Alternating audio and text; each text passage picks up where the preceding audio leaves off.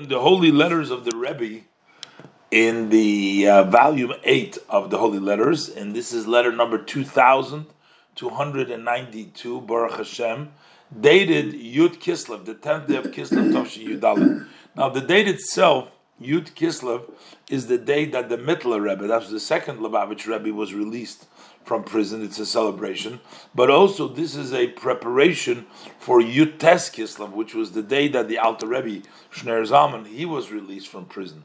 And the Rebbe, uniquely writes El Anash. Anash means the Chasidim, Anshe Shlemenu.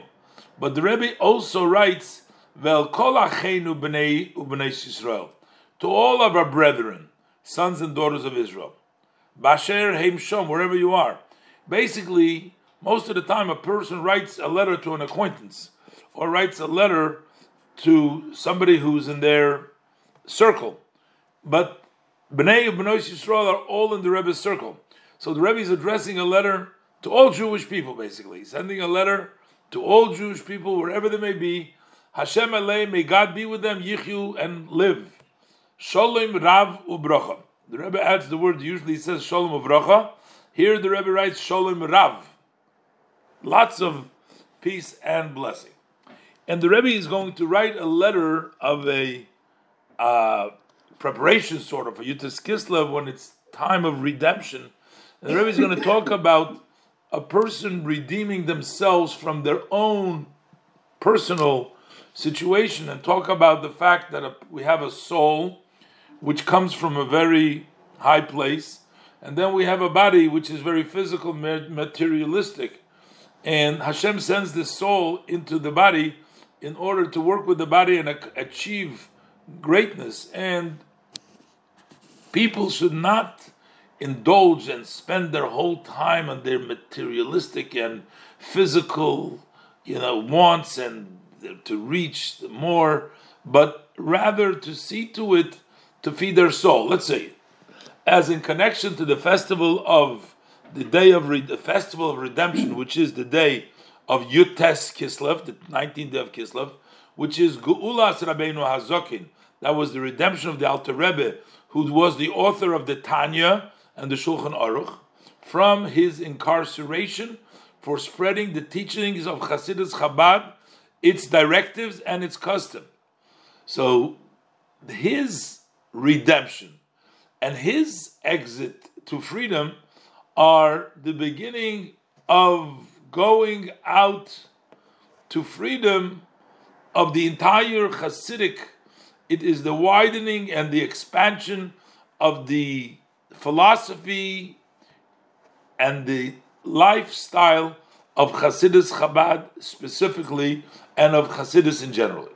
The Rebbe says, I want to express hereby an inner blessing, that each one of us, men and women, should be redeemed and should redeem themselves from all matters, from the inside, from the outside, that incarcerate and that oppose on the good part and the kindness that every Jewish person has. Basically, to free yourself, take the opportunity of the Festival of Redemption to free oneself from all his own inner incarceration.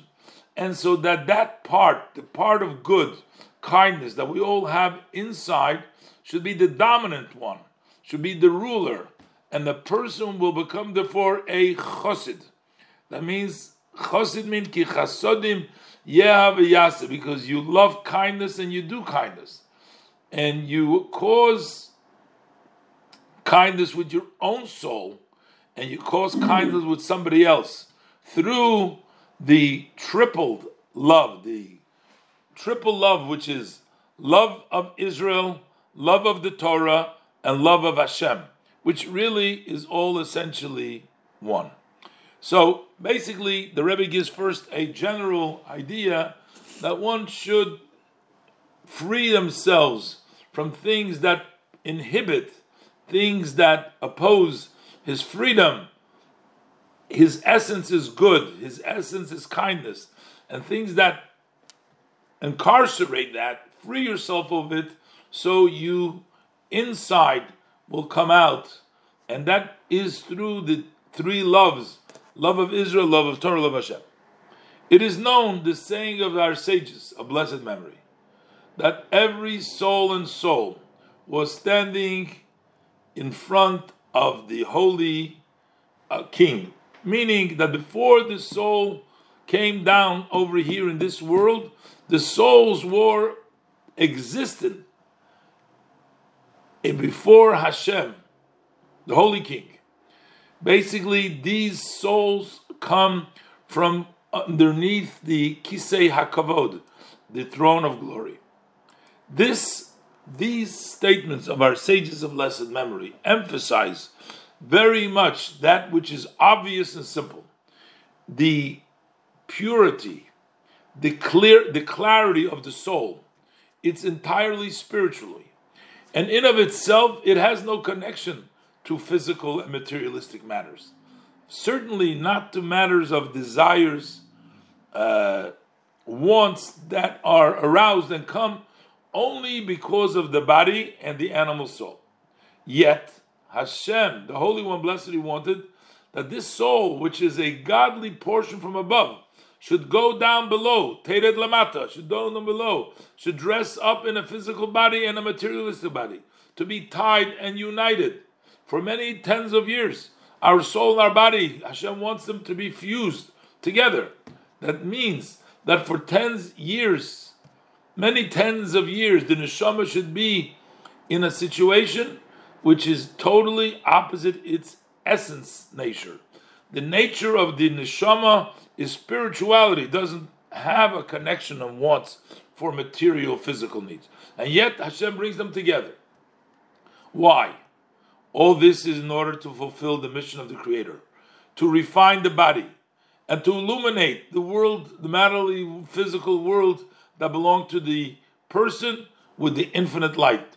Hashem wants us to illuminate the world, to make them into a mikdash, a sanctuary, and a dwelling place for His blessed divine. And then all the pains and the discomforts of the soul from being in this world, in the body and in this physical world, is considered like nothing, because the reward, the good luck, eternal good fortune that it merits through fulfilling the shlichus, this mission, are no comparison to the pains of this world that pass by. Hashem puts in, the Rebbe says, this neshama, which is pure, holy, spiritual, into this body, and it puts it through all these pains and discomfort that the body needs, and the neshama is tied with it, is so that it illuminates the world and illuminates the soul. It makes this place into a place where Hashem dwells, and all the pain and all the discomfort have no comparison to the endless great reward for the soul. So, the Rebbe says it's very easy to understand how the soul is in pain and the depth of the pain, that when the pains and the discomforts of the soul and the body you accept. In other words, if you don't care about your soul, you just go along with your physicality and materialism. And not only do you go along, but you increase it, the pain of the soul, by chasing after materialism, physicality and materialism, and the intent, the real purpose. Why did this soul come down below? You can only achieve that through a life, daily life, based on the Torah mitzvahs. You don't pay attention to that. So even if occasionally and sometimes you get aroused, you awaken, but then it's only done in a way of rote, as if you're used to, trained to, and just to fulfill your obligation, but you don't really get involved. Besides the main part of it, that you lose the opportunity to fulfill the wishes of the command of the Creator, and the reward and the internal good fortune that comes through this, but this is something which defies the healthy logic, to chase and to take hold in the difficult bad part that is in life, which means that you enslave your soul and you suppress it in going down to the body, and then you push away with both hands the good part which is of the descent of the soul from this high roof into the deep pit, to the deep abyss, which would be the great elevation that comes through the observance of the wishes of the Creator. Basically, what the Rebbe is saying over here, that when you don't fulfill the purpose and make the elevation from the soul to elevate the body, to fulfill the mission, and then you on top of that go and chase more, so you're not only losing the opportunity to fulfill Hashem's will and the reward and the eternal good fortune, but it doesn't really make sense to go ahead and choose this difficult, bad part of life, the materialism and the physicality, and to push away with both hands the opportunity, which is really the essence of the goal of the soul coming down from the high place to this. And this is where our rabbis tell us, a person does not violate a sin only if there's a spirit of foolishness enters him.